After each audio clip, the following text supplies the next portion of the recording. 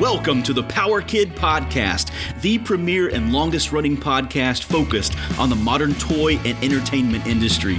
Power Kid is an award-winning design and development firm, and we are a proud member of the Adventure Media and Events Podcast Network family. Adventure Media is the publisher of your favorite industry publications, including The Toy Book, The Toy Insider, and The Pop Insider. I am your host, Phil Albritton, and I bring you great conversations with talented people making amazing products for kids. Toys, books, games, TV, movies. I bring them to you here every episode. Welcome aboard. Hello, Power Kids, and welcome to another Power Kid podcast. Guys, I am so excited about the show today. Thank you for joining us. I have on the line with me a true fangirl. She is a professional, and you're going to love this conversation. Let me introduce you to Anita Castelar. Anita has years of experience working with fan-centric toys and games. Her experience ranges from Disney to Hasbro to Lucasfilm, and she has been instrumental in developing product for the Star Wars brand as well as for many Disney properties. She now operates Fangirl Consulting and Brand Management, where she helps her clients with negotiation, brand identification, strategic business development, and managing licensed properties. Today, we are going to discuss fandom and the rise of high-end collectibles and what that means for the toy industry. Anita, welcome to the show. Hi, nice to see you. Nice to hear from you. Excellent, Anita. Thank you so much for coming on. Thank you for your time. I always open with the question about going back in history, and I want to know, how did you come to work in the toy and game industry? Well, actually, it was a very accidental meeting. I started my career at Walt Disney World and moved up to the product development ranks and really began developing product development toys and, souvenirs in the theme parks. And that's kind of how I got my start. I moved on from there. I tapped into my own personal passions as a kid growing up, in the 80s and 90s and really being in tune with a lot of properties. And I was already a fan since I was a kid. So kind of channeled that energy into my work, and it's worked for me ever since. Yeah, no, that's great. Tell us about theme park customers and how they might be different than your day-to-day Walmart or Target or even Amazon business. What is different about the customers that are inside a theme park and looking for product to purchase? Yeah, it's a very unique environment. It's very emotionally driven. So the purchases there are more about, remembering your time in the theme park. So it really is a tangible memory, quote unquote. We used to kind of use that word a lot at some points in time when we were developing and filtering. How do we capture the moment? How are we capturing the attraction, the events, the fireworks, everything that people experience when they come to the Disney theme park. So really, it's about an emotional experience and taking that thing home with you to remember that. That's different than when you go to like a Walmart or a Target, right? You're kind of going in there for something a little bit more functional. You have a specific purpose in mind, usually when you're shopping for that stuff, unless you're a child, and then the child just wants to browse. So, right. That's a different, emotional need. But usually it's a parent and they're buying for a specific purpose in mind. And if you can start with those two premises in mind, then you can actually see the two different starting points for the purchase activity after that point. Yeah. Well, I think brick and mortar could learn a lot of lessons from theme park product positioning. In that, I think it is important to give the customer some sort of experience, especially in the toy aisle. And one of the best ways historically that I had seen the experience leveraged was with the Disney Build Your Own Lightsaber booth, right? Yeah. At Disney. And I understand you had quite a bit to do with that. Can you talk to us about that experience, maybe how that was developed and the thought process behind it? Because it brings millions of people joy every year. So tell us about the experience of developing that. That was a phenomenon that we did not see happening for sure. We thought it would be going to be a great little experience at the Once Upon a Toy, location in what was then downtown Disney at Walt Disney World. Now it's Disney Springs. But, we thought it would be great because it just built off of an existing toy product actually that Hasbro had. So backing up a little bit, Hasbro at the time was a corporate alliance partner with Walt Disney World. And so that meant they could sponsor certain things or certain locations. And there was a toy store that was called Once Upon a Toy. And that was one of my responsibilities, was to coordinate with Hasbro on how to fill that location and what types of products could go into there. And at the time, of course, the Star Wars license was a big property for us, but it was still a licensed property. So we coordinated with Hasbro, and they had released a toy which had pieces and parts of a lightsaber, and you could build it at home. So if you purchased it, you basically had a build kit for a lightsaber. Yeah. They weren't using the tools anymore. We thought we had some space and an opportunity to kind of freshen that thing up and bring it out back to life and make it a real experience. And so we did that. So we coordinated with Lucasfilm at the time and got their permission and some graphics. And we coordinated with Hasbro and how to leverage their tools and built an experience and a phenomenon that continues to this day. That's really, really interesting. So did you bring those tools into your own factories, or how did you negotiate? No, we actually worked with Hasbro to, they were our manufacturer of record. So we just had Hasbro be the manufacturer, sell it to us wholesale, and then we would import it from there and bring it into the warehouse. And basically it was a bulk program, which continues to be a bulk program. And each piece and part has to be tracked manually. It is a manual process, and it's gotten efficient, but it's really no way to, automate that unless you start tagging it with like RFID chips and all kinds of crazy technology. But really, it's a great process in coordination, collaboration, and just building on an existing item and utilizing existing tools. Not meaning the physical tools, but meaning like tools in your tool belt, right? So like if somebody, created a great idea and you could build on that and they're willing to work with you, then you can come up with something even better, which is what the Build Your Own Lightsaber was in its original format. Now, the parks actually tools their own pieces themselves. So they manufacture them independently of Hasbro. Yeah. And I love this relationship between Disney, Lucasfilm, and Hasbro. It's a very close relationship. Tell us about being on the inside of that. You've had experiences with all three of those companies, but tell us about the experience of those companies working together and how do they create such great products?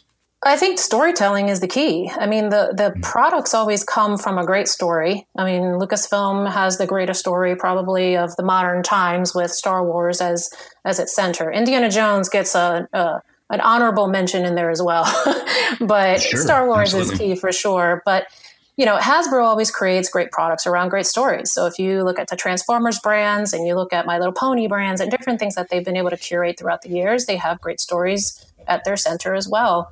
And if you can have some great developers and toy designers, such as Hasbro has, to help bring these things to life in a 3D format, such as a toy, then you've done your job by creating a centered, focused story, and then you're really just branching out into iterations of that story. So, and Disney, of course, like I was saying at the beginning, which is tangible memories, you're basically creating a 3D piece from, the story that you are experiencing on a daily basis when you enter those parks. So really, if you've got a great story and you've got great imagination to go with it, then you can hopefully extend that into a physical space and a physical representation of what that story is.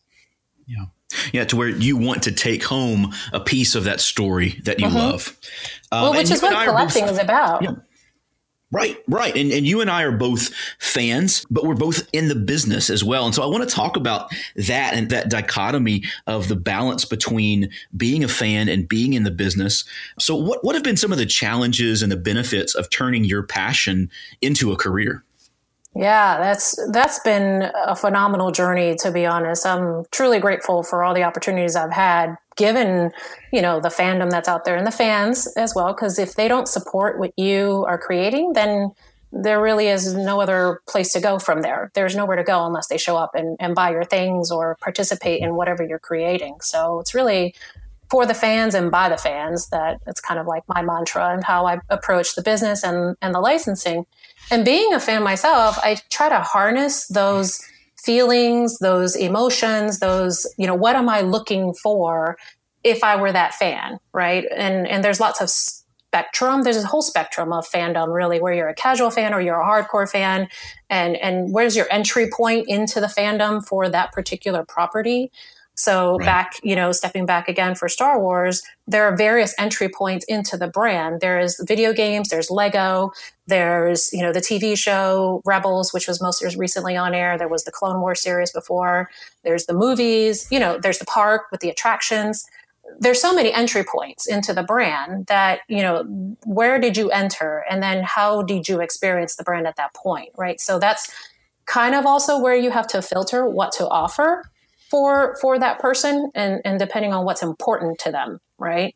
So I've been able to turn on and off that ability to be able to, really vet whether something is a business viable option or is it really just a fan service option.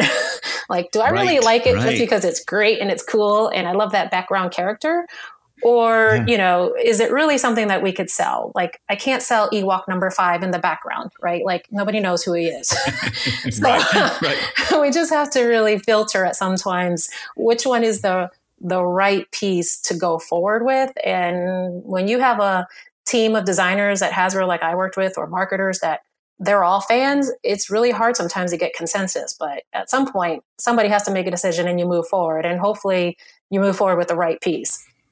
Yeah. So let's talk about this relationship between the collector and the manufacturer, because what I see a lot of times is that fans will be very vocal and passionate about the creation of a certain, let's say, action figure or collectible to be released. And then we all get excited about it and it's released and suddenly it's a peg warmer or Brian's Toys can't get rid of them. Why does that happen? And what do you think that fans and manufacturers can do kind of on both sides to help communicate better? And what do fans need to be thinking about when they suggest a product? What do manufacturers need to be thinking about when they accept those requests from fans? Well, I know what the manufacturers are thinking about for sure. They're thinking, can I make enough money from this? Is this really viable enough to turn on a machine at the factory, where the MOQ of an action figure is at least 10 to 12,000 pieces. And this action figure's development is going to cost me minimum $60,000, right? So those are the kinds of sunken costs that you start off with when you're looking at a thing like an action figure or any kind of collectible piece, depending on the materials. Mm-hmm. The fans don't always have that inside track of what it costs to make an item. Some are smart, in that respect, and some are they just don't know because they don't know. But, when you sit down and explain it to them, often they're like, okay, I kind of understand why manufacturer X won't bring out my figure when you kind of give those education points. But as you're vetting them, it's difficult to say, what will take off sometimes. Your crystal ball is a little not clear and you're working with the best information that you have. But if you have enough exposure for the character or for the story piece that you're trying to emulate, and it will resonate for a longer period of time than just 30 seconds with fans. And, it has some viable touch point in the future. Let's say there's another way to access that moment that you're trying to bring to life. That's kind of a good starting point when you're a manufacturer to start vetting what's the piece that I want, right? Is this character going to be on screen for 10 seconds or for 10 minutes or for an hour? And what kind of impact will that character or that story have on the fans or on the emotional mindset of the person you're trying to tap into?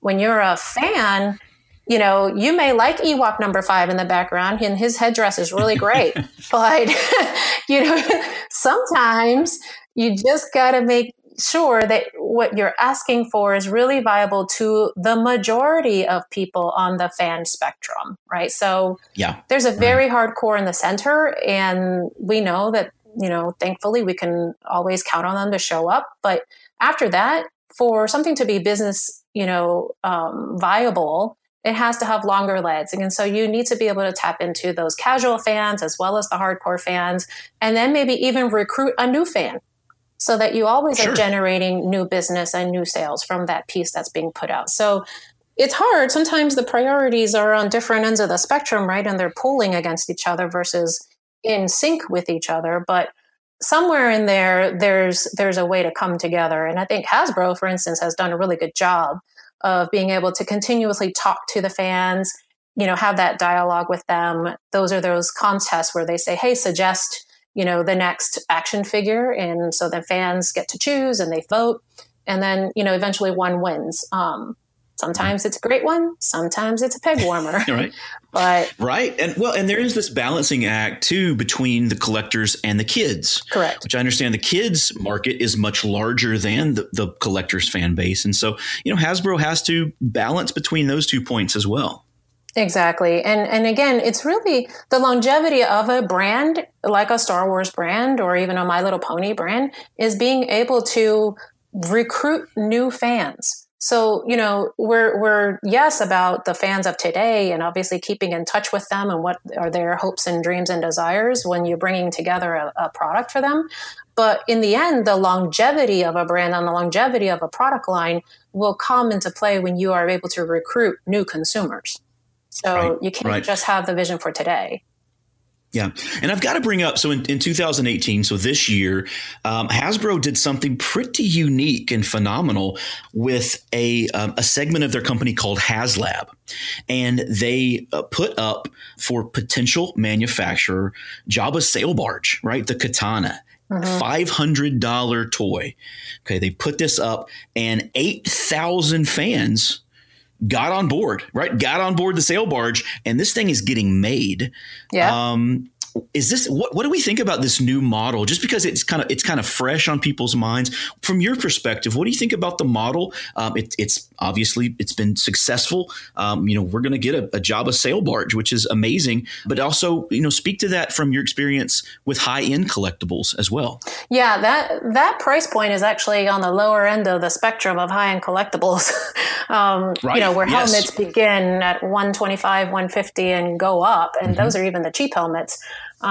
Sure. That's not unusual, that price point. However, from a toy company, right, from that perspective, this is not a Gentle Giant. This is not a sideshow that specializes in higher price points. This is a toy company that we see traditionally in the Walmarts of the world or Targets.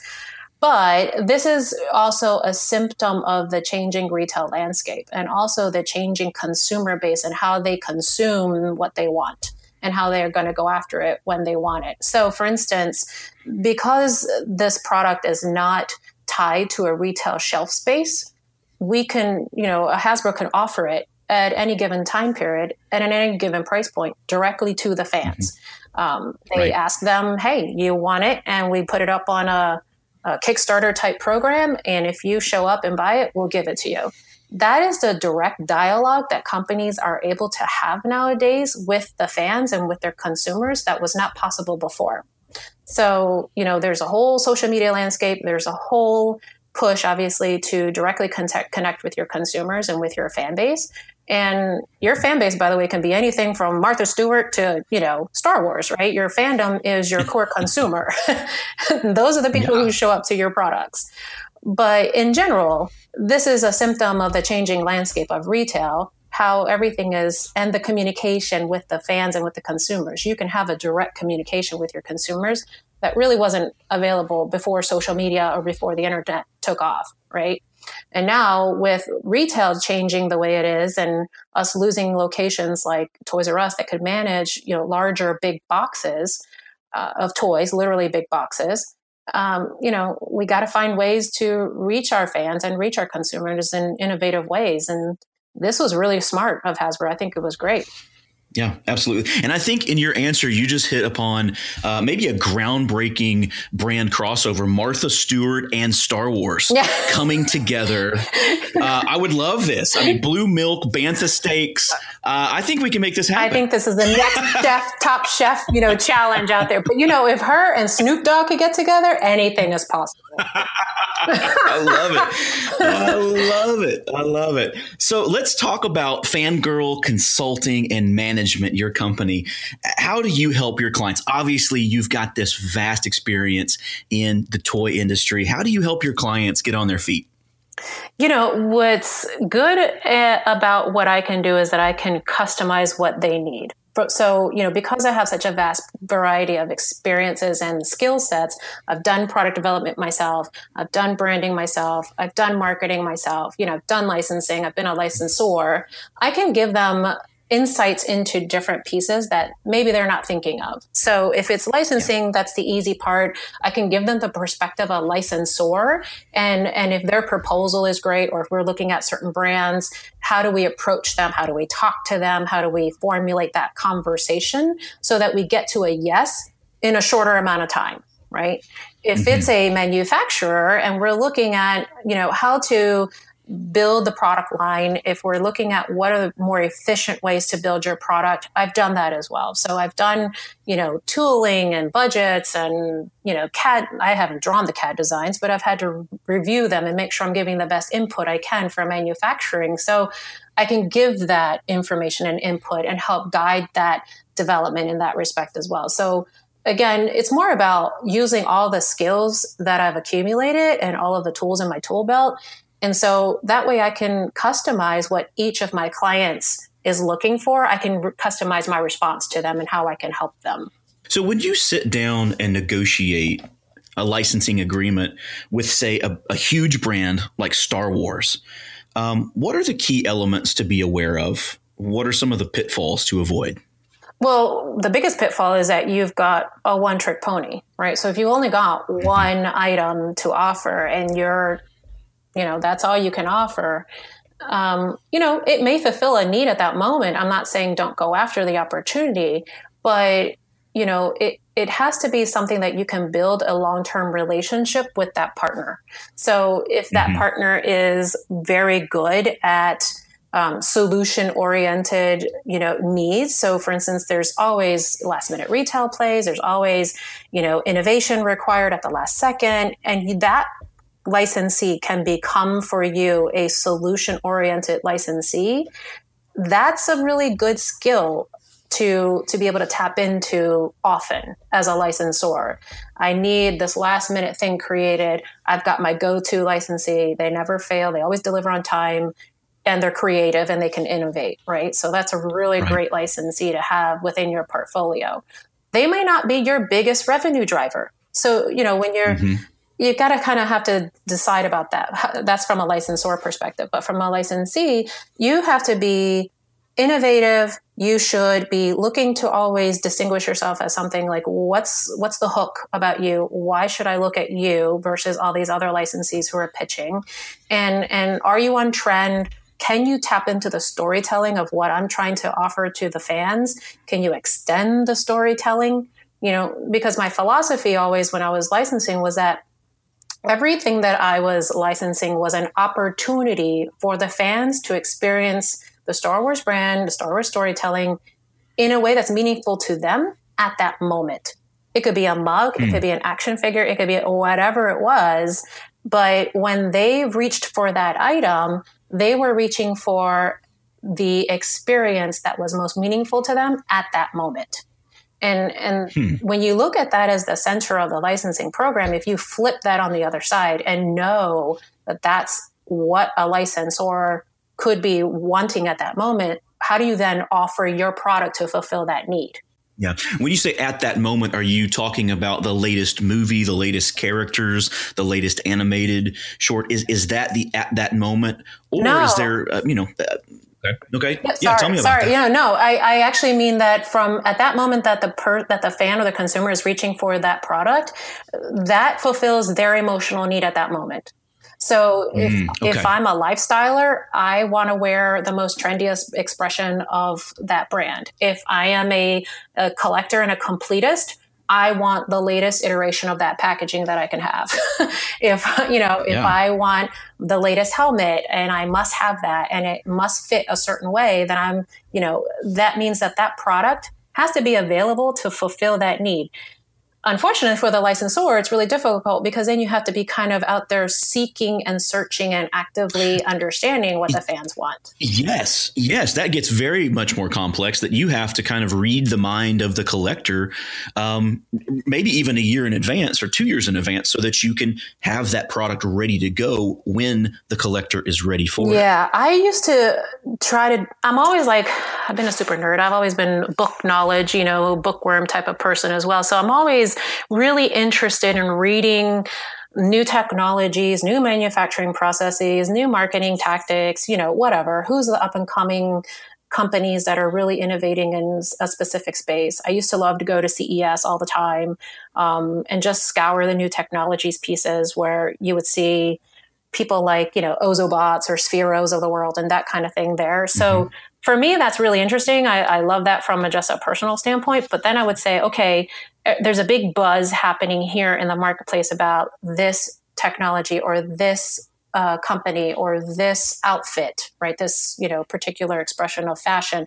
What does that mean for me and my brand? Can I marry that up?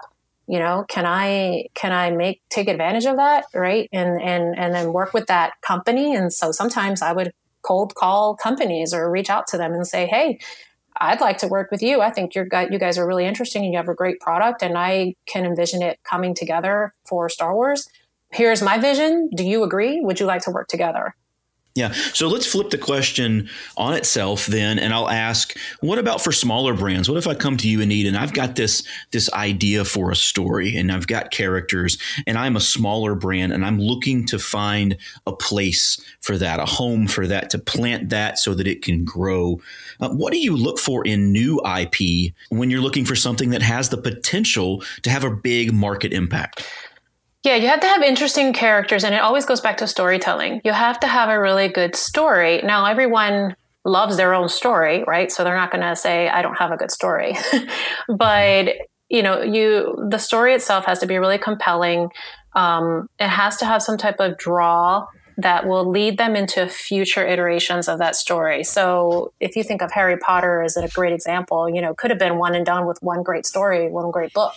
But there was so much to tell there, and each character was so well developed that there were more iterations than ever thought possible of that one story. Mm-hmm. So if that's at the center of it, and then you can, in my head, literally, I can envision, physical pieces coming out of these ideas. As a licensor, my job is to obviously license consumer products and make a 3D expression of whatever that storytelling is. So if I can begin to envision what these things could be already, then that becomes a potential starting point, right? If these characters have emotional draws and characteristics that I see myself or even children that could emulate them, then that's also a potential starting point. If you can bring all those things together, then you might have a really even bigger starting point.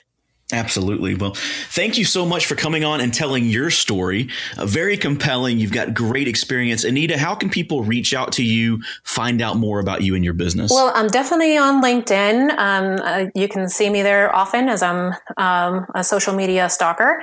And, my email is anita@fglicensing.com, or they can check us out in San Diego Comic-Con. I'll actually be there in person along with some of my clients like Fan Wraps and Boss Fight Studios and Brian Rude, one of the artists there. So we'll be all together and taking meetings. Would love to see all of the fans and also some of the business people come out and say hi. And again, if you want to reach out and talk to us and have a meeting, we're happy to talk to you as well. Wonderful. Guys, go see Anita at San Diego Comic-Con. Reach out to her. Anita, thank you so much for your time. What a great conversation. Thank you so much. Thank you. We'll talk to you soon. Thanks. Thank you for tuning in to the Power Kid Podcast. If you like what you hear, subscribe so that you never miss an episode. And leave a good review on iTunes. This helps us find more great listeners just like you. Remember also to check out the other shows that are a part of the Adventure Media and Events Podcast Network family. This show is brought to you by the Power Kid Design and Development Team. We are a full-service design and development studio serving the toy and game industry for over 20 years. Our partners, large and small, rely on us for invention, concept development, packaging, branding, prototyping, and much more. You can find me on my LinkedIn page, check out the website at powerkiddesign.com, or email me directly, phil@powerkiddesign.com. I am always happy to connect and help you develop your next great product. It's been an honor to spend this time with you today. Now go out and make something great, and remember, you are creative because you were created. God bless, and I'll see you next episode.